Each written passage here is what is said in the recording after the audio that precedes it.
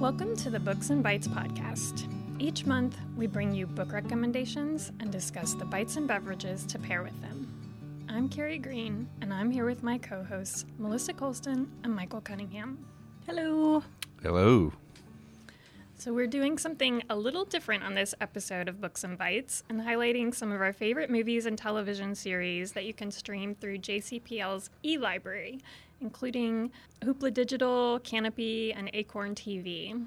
So we'll pair the videos with some books you might also enjoy, and of course, we'll suggest some bites or beverages. So lots to talk about today. Yeah. Oh, yeah. So, Michael and Melissa, what are your thoughts on our streaming video resources? Do you have any favorites? I really like Hoopla. Hoopla Digital, they have a great selection of movies on there. Mm-hmm. I mean, I saw a lot of overlap with Netflix. So, a lot of stuff that we don't even have. So, I was pretty surprised to see that. Mm-hmm. And I thought Kanopy has a great selection of... Yeah, I was surprised looking at Kanopy just how much they have. And Hoopla, I think sometimes I'm like, oh, wow, you have that? Yeah. And also like, oh, wow, you have that? Like it's a wide range of stuff on Hoopla. And Kanopy is like a little bit snootier, right? Like it's a little higher end, fancy stuff. But Hoopla has a much wider range of like comedies and, sillier things. Like I watched... on Hoopla, the TV show The Librarians, because of course I did. But I cut like a year or two ago, and it was very fun. But it is very silly, and I don't think I would find that on Kanopy. No, I don't think that is on Acorn TV, but there is also some overlap between Hoopla and Acorn TV. So one recommendation I would have is if you find something British on Hoopla, you might want to check first and see if it's available on Acorn TV, because with Hoopla, you only have 10 checkouts per month. And with Acorn TV, you get unlimited viewings every time you check it out. You just keep renewing it once a week. Right, because the way you access Acorn is you check out like a week-long access to Acorn, and then you just have to renew that checkout. So you're checking out the whole resource rather than individual shows or movies. Right. So it's a little different. Yeah. And another great tip is with Kanopy, the resources under Kanopy Kids actually don't count against your 10 checkouts for the month with Kanopy. So if you have a little one and you turn on Kanopy, you can turn on Kanopy and not worry about them watching unboxing videos on YouTube, and it's not going to count against your snooty movies that you might want to watch on Kanopy. I mean, if they're not into like British dramas, you could go with Acorn, but if they're not into British dramas, you can hop onto Kanopy. Right.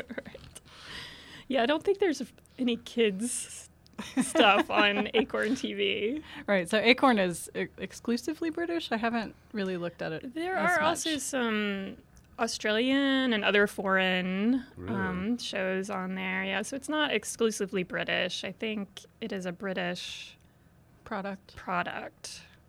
So it's like mostly British stuff, mostly British shows and movies.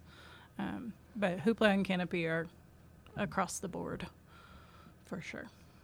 All of these resources you can find on our website at justpublib.org/eLibrary.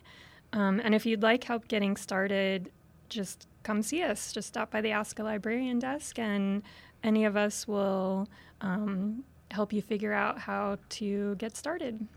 Yeah. And the other great thing about all of these, I think all of them, I'm pretty sure, they all have apps for smart TVs. So if you have one of those fancy TVs where you can, or like a Roku box or a Apple TV, they all have apps. So it makes it really easy to check things out and view them on your TV rather than having to watch them on a computer or a phone or something like that.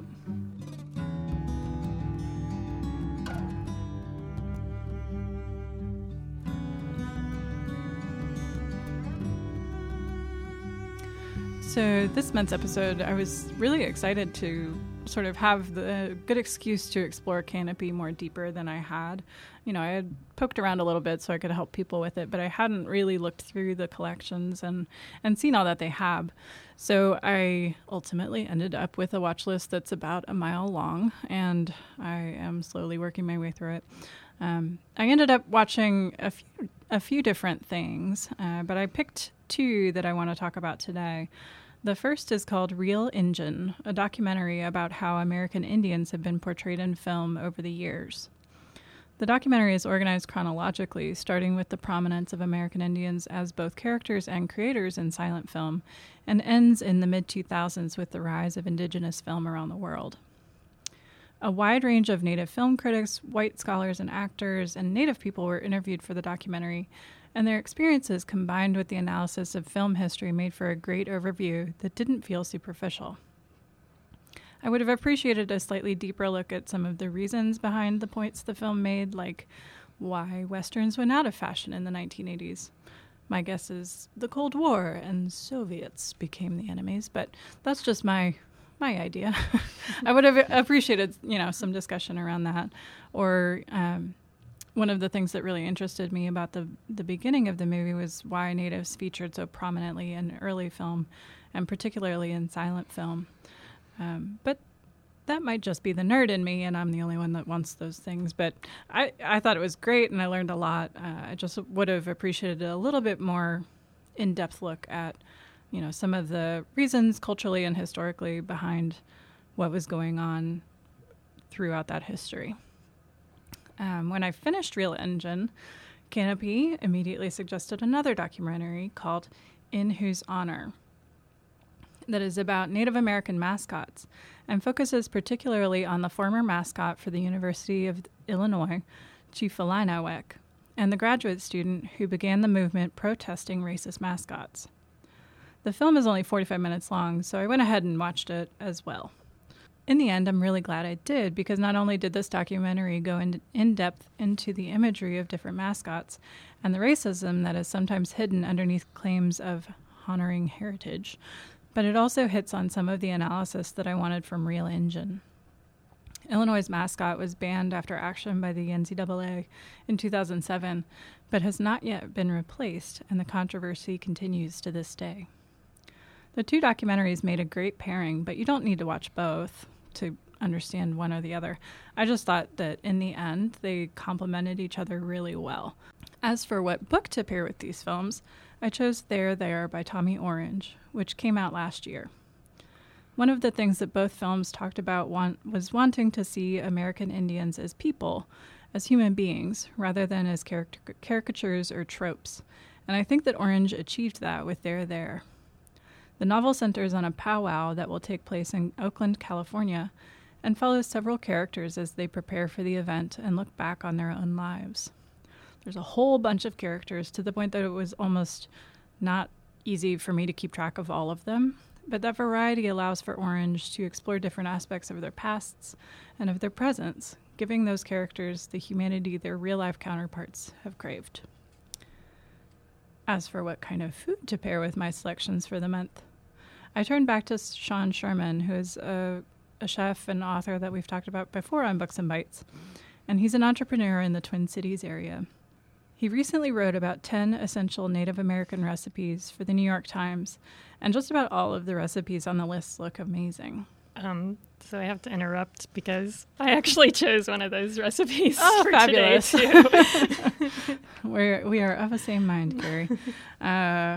Well, the one that I am most eager to try is the wild rice with berries and popped rice. That did look delicious, but the book that I'm focusing on had a specific location, so we will find out. Okay, well, the thought of wild rice transports me right back to a trip that we took to visit a friend of mine in Minnesota, and I would love to have a taste of that here in Kentucky.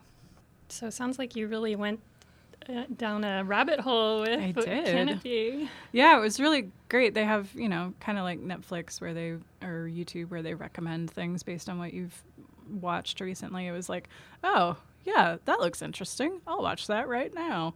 And just immediately went right into the next one. So it's pretty I found that little algorithm to be pretty good. Not all algorithms are so good, but that one was pretty right on. Got me to watch something right away. Great.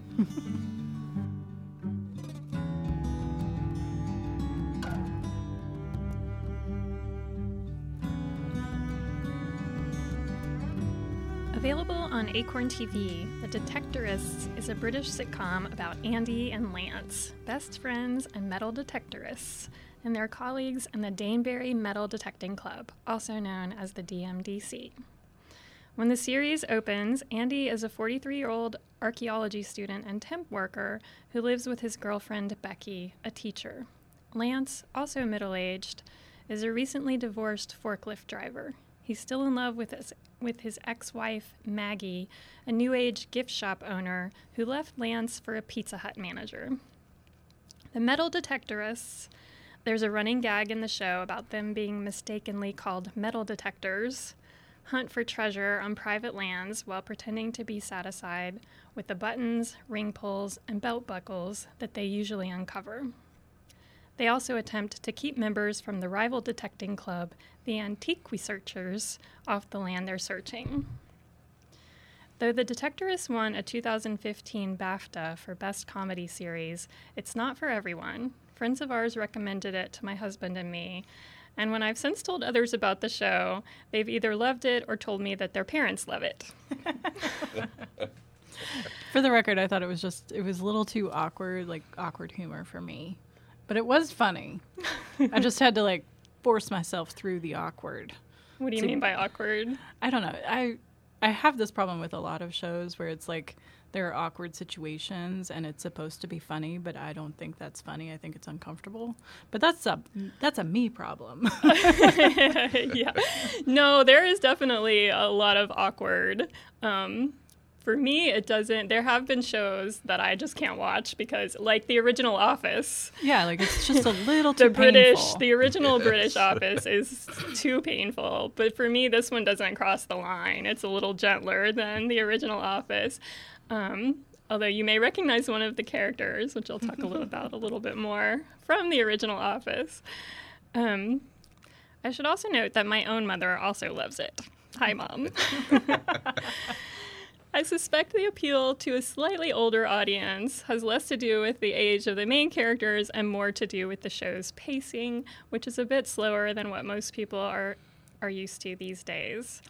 The show is full of idyllic shots of English fields and huge old trees. If you watch CBS's Sunday Morning, a show that I've loved since high school, although it also skews to an older demographic, and sometimes wish the closing nature scenes would last a little longer, then you might enjoy The Detectorists. With its quirky characters, somewhat whimsical tone, and clever writing, the show also reminds me a little of Northern Exposure, one of my favorite TV series of all time. And I'm getting some nods from We're with you. from Melissa and Michael here. The entire cast is strong, but the actors who play Andy and Lance are especially so, embodying their slightly pathetic, slightly cocky, slightly awkward, slightly lonely and scared characters with humor and empathy. Mackenzie Crook writes and directs the show and plays Andy. You might remember him as Gareth from the original British The Office. He's also acted in the Pirates of the Caribbean and Game of Thrones. Toby Jones plays Lance. You may have seen him in The Hunger Games or heard his voice as Dobby in the Harry Potter movies. Yeah, I didn't know that either. Another thing I really love about the show is how complete the story arc feels. There are just 3 seasons in the series, and I should also add that that's kind of true with a lot of British series. They're not really as long as American ones. And while each season has its own storylines, the characters and plot develop throughout all 3 in really satisfying ways. While part of me wishes there were more episodes to watch, I'm also perfectly happy to rewatch a series that is so well made and to delight in the jokes that I didn't catch the first time around. Thanks to the library's subscription to Acorn TV, I can. While the detectorists drink plenty of pints of bitter and cups of tea over the course of the series, some of my favorite scenes are when Sheila, the kooky wife of the DMDC president, offers lemonade to the other club members. Spoiler alert, it's physical comedy at its best. Since it's not really the time of year for lemonade, I suggest trying a snowball cocktail, the drink Sheila requests at the local pub when they don't serve pina coladas. Apparently, the snowball is a classic holiday drink in the UK. It's made with the Dutch liqueur Advocaat, a mixture of egg yolks, sugar, brandy, and vanilla, plus some lime juice and fizzy lemon soda. That sounds complicated. Well, it's not really, because the Advocaat has everything together. So you can make it on your own if you want to, but you can just buy this liqueur and it already has the egg yolks and brandy and sugar. Fascinating. All mixed together. And apparently they do sell it in British pubs, like already made, like in a can, which I guess they do gin and tonics that way too over there. I think they do whiskey and Coke that way too. The whole pre-made cocktail in a can thing, that's a whole thing over there. I don't know about the egg yolks. Well, I'm sure they're pasteurized. It still kind of weirds me out. I'd have to try it. Yeah, I haven't had the chance to try it yet, but to me, it sounds a lot more appealing than eggnog, so I think I may give it a try. That's fair. And we'll link to the recipe on our blog. Even though I read my fair share of books by comic British authors, I found it really difficult to find one that matched the witty yet bittersweet tone of The Detectorists. Although it's written by and about an American, the main character in Less by Andrew Sean Greer reminds me a little of Toby and Lance. Arthur Less is a lonely writer who doesn't quite live up to his own expectations, but is endearing nevertheless. If you'd like to find out more about this book, listen to Can't Miss Summer Reads, episode 29 of the podcast. If you're attracted to the quirky characters in an English village aspect of The Detectorists, try the Man at the Helm series of novels by Nina Stibbe. These 3 satirical novels are set in a 1970s English village, where Lizzie Vogel has moved with her mother and siblings after her mother's divorce. Lizzie is 10 when the series opens, and though she is wise beyond her years, part of the fun of the novels comes from knowing more than Lizzie does, and from seeing her come of age. Finally, if you're more into the Detectorists' focus on nature and archaeology, read Surfacing by Scottish poet and essayist Kathleen Jamie. This lyrical, reflective book of essays combines memoir, travel, and cultural and natural history. Like Andy, Jamie studied archaeology in college, and though she's still an amateur, she volunteers on digs. The book's longest essays are about 2 separate digs. In the Alaskan village of Quinnahock, where most of the residents are members of the Yupik tribe, researchers work to uncover a 500-year-old village before rising seas and a thawing permafrost erase it. And on the Scottish island of Orkney, researchers attempt to save artifacts from the Links of Notland, a Neolithic and Bronze Age settlement revealed after the dunes covering them began to erode. While Jamie discusses some of the interesting archaeological finds, her focus is on the shifting landscape and on the people, on the teams of archaeologists, on the locals, and on the historic peoples. Throughout, she also meditates on time.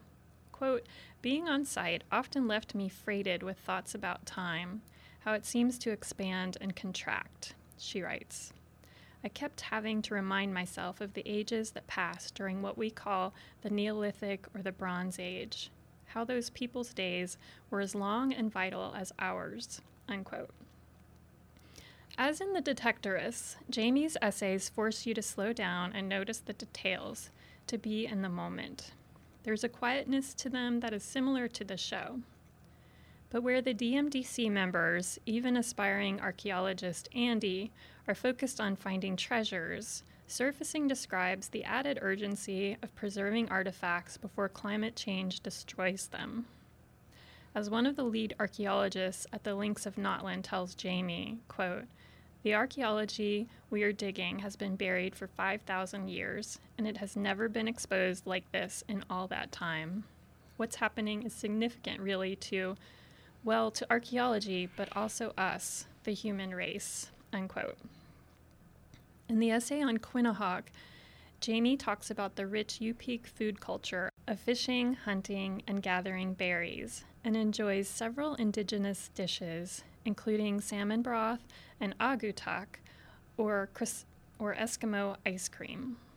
Although not specific to the Yupik tribe, the recipe, salmon with crushed blackberries and seaweed, combines several of that cuisine's flavors and is on my list of dishes to try.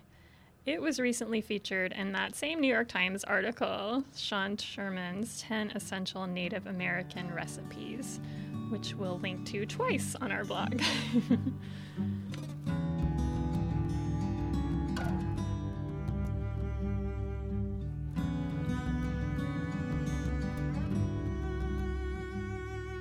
Perusing Canopy's collection of films from A24, personally one of my favorite film studios, I came across the film Hereditary. I knew how to watch it after all the buzz it got after it came out in 2018. Also, on a quick side note, if you're not familiar with the studio A24, you need to be. They have been putting out some of the best films of recent years, like Moonlight, which won the Academy Award for Best Picture in 2017, Room, 8th Grade, Lady Bird, The Witch, and this year's Midsommar and The Lighthouse. So Hereditary is a psychological horror film. It was written and directed by Ari Aster and stars Toni Collette, Gabriel Byrne, Alex Wolff, Millie Shapiro, and Ann Dowd. This film is hard to describe without giving too much away. The film begins with Annie, played by Toni Collette, a miniature artist, and her family Steve, her husband, and her 2 children, Peter and Charlie, preparing for her mother's funeral. Her and her mother had a very strained relationship. She was a highly secretive person and emotionally abusive. Her mother also had a highly unusual relationship with Annie's quirky 13-year-old daughter, Charlie, insisting on personally nursing her. Very weird. What? Yeah. After the funeral, Annie starts digging through her mother's belongings, wanting to know who her mother really was. This eventually leads her to reaching out to one of her mother's friends after a tragedy strikes her family. All I can really say about the ending without giving anything away is that it is absolutely gut-wrenching and shocking. I read several reviews on this film that talked about how Hereditary was going to be our generation's Exorcist, that it was the most terrifying film to come out in recent memory, and that it stood among the greatest horror films ever. I went into the film preparing myself to be let down somewhat with the amount of hype surrounding it. I was not let down in the least. It lives up to all the buzz, which is remarkable since this is Aster's directorial debut. Hereditary is a complex and layered film, much more than just blood and viscera. It takes a long look at coming to terms with what we inherit from our family, like mental illness. It examines a family that is slowly unraveling and trying to stave off its utter collapse. Toni Collette's performance as Annie is especially noteworthy. She should have been at least nominated for an Oscar for her performance. This movie is absolutely terrifying, disturbing, haunting. It's one of those films that stays with you long after the credits roll. You're really selling it. Some people love this. If you've seen Aster's other film, Midsommar, that came out this past summer, or The Witch, I would highly recommend you watch this ASAP. So this is probably not for you two. You're selling it as one to avoid for me. Yes, yes. But I can understand that some people are into that. Yeah, if you don't like horror, stay away. Okay, yeah. That doesn't sound like I could handle Yeah. it. But I do love Moonlight and Lady Bird. I mean, those are 2 of my favorite recent films, but maybe I want to avoid the horror. Yeah, this one is particularly... We'll pass on it. Thanks for watching it for us. Yeah, I watch a lot of horror, and even I was like, whoa. Yeah. With Hereditary being an intense film and filmed on location in Utah, I chose to pair it with a Utah whiskey, Campfire, from the High West Distillery. This whiskey is a little different. It's a blend of Scotch, bourbon, and rye. I noticed notes of floral, fruit, and spice on the nose, the notes of honey, vanilla, cherry, cinnamon, and a hint of smoke during the taste. I usually stick to bourbon most of the time, but this unusual whiskey was quite good. Perfect for a cold night. That sounds very nice. Yeah. And a good choice if you don't want to mix up a snowball. Yeah. And are afraid of the egg yolks. No, yeah, I'll just take the whiskey.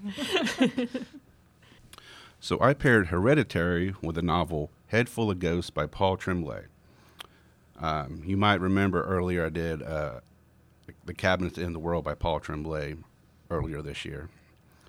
The novel begins with Mary Barrett returning to her childhood home in Beverly, Massachusetts, to be interviewed by an author. Mary is finally going to tell her side of the story of the events surrounding her 14-year-old sister, Marjorie, that transpired in the house 15 years ago when Mary was 8 years old. So the Barrett family is struggling to make ends meet. Mary's father is out of work, leaving Mary's mother as a sole breadwinner. Even though there's a gap in their ages, Mary and Marjorie are quite close. They spend their evenings making up modest stories about rich and scary characters like Huckle the Cat and writing them down in the back of the book. Then something changes in Marjorie. She starts acting out in bizarre ways. Instead of innocent stories, she starts telling Mary macabre stories instead, scaring her badly. She talks to herself, arranges her posters into a disturbing collage that she claims she didn't do, creeps into Mary's room at night trying to scare her. This finally leads to her mother to start taking her to see a therapist. After a few visits, not much seems to change. After a particularly scary episode, her father, a recent born-again Catholic, takes her to see a priest. This priest convinces Mary's father that Marjorie needs an exorcism. After tense arguments, Mary's mother grudgingly agrees to let a television crew come into their house to film Marjorie's exorcism, a reality TV show called The Possession, because they desperately need the money. This all leads to a shocking tragedy that causes the show to abruptly end after 6 episodes. Dun, dun, dun. This novel raises a lot of questions. You're dealing with an unreliable narrator and quite a bit of ambiguity. You're trying to figure out who's responsible for what. Is Marjorie suffering from mental illness, or is she really possessed? It leaves the reader trying to figure out the facts of the events that have morphed and changed every time a story has been told, especially when it comes to social media and the internet. Placed throughout the novel are blog posts from a Karen Brissett that attempts to dissect each episode of The Possession, attempting to piece together the truth through a pop culture lens. So this is a really smart literary horror novel. A lot like Hereditary, this novel tells a complex and layered story. It deals with a family that's slowly fracturing, a family member that may be suffering from a possible mental illness, and it has an equally shocking ending. Throughout the novel, the Barrett family eats quite a bit of pasta, so I decided to pair this novel with one of my favorite cold weather dishes, baked spaghetti. I found a recipe on Delish.com that sounded good and seemed pretty straightforward to make.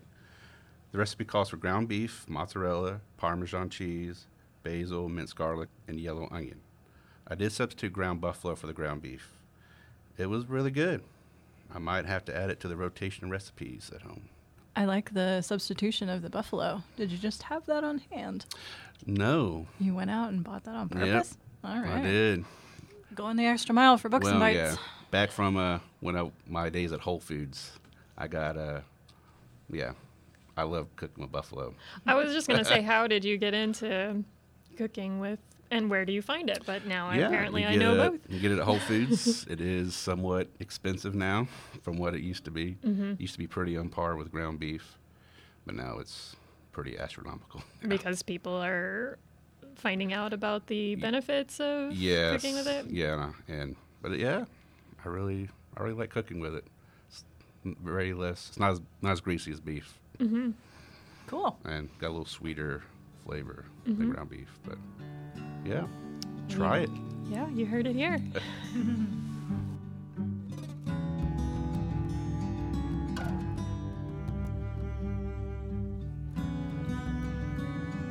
So as the year comes to a close, we start looking towards 2020. And one of the things that we've talked about on Books and Bites before is how fun it is to do a reading challenge to kind of help you get yourself out of your normal reading patterns and explore all the different books that are out there. So what we decided is to have a Books and Bites reading challenge for 2020. And we've got a list of 15 challenges. You have to complete 12 to be eligible for one of the prizes, and we'll have the forms available for pickup at the library starting in January. It will be for the whole year, so we won't be collecting them again until December, but on Books and Bites, the podcast, and the in-person program, we'll be talking about different books that you can read to satisfy the different challenges. And we're really excited to see how it goes, to see how JCPL challenges themselves. Yeah, and how we challenge ourselves. Yeah. Yeah, this is gonna be fun.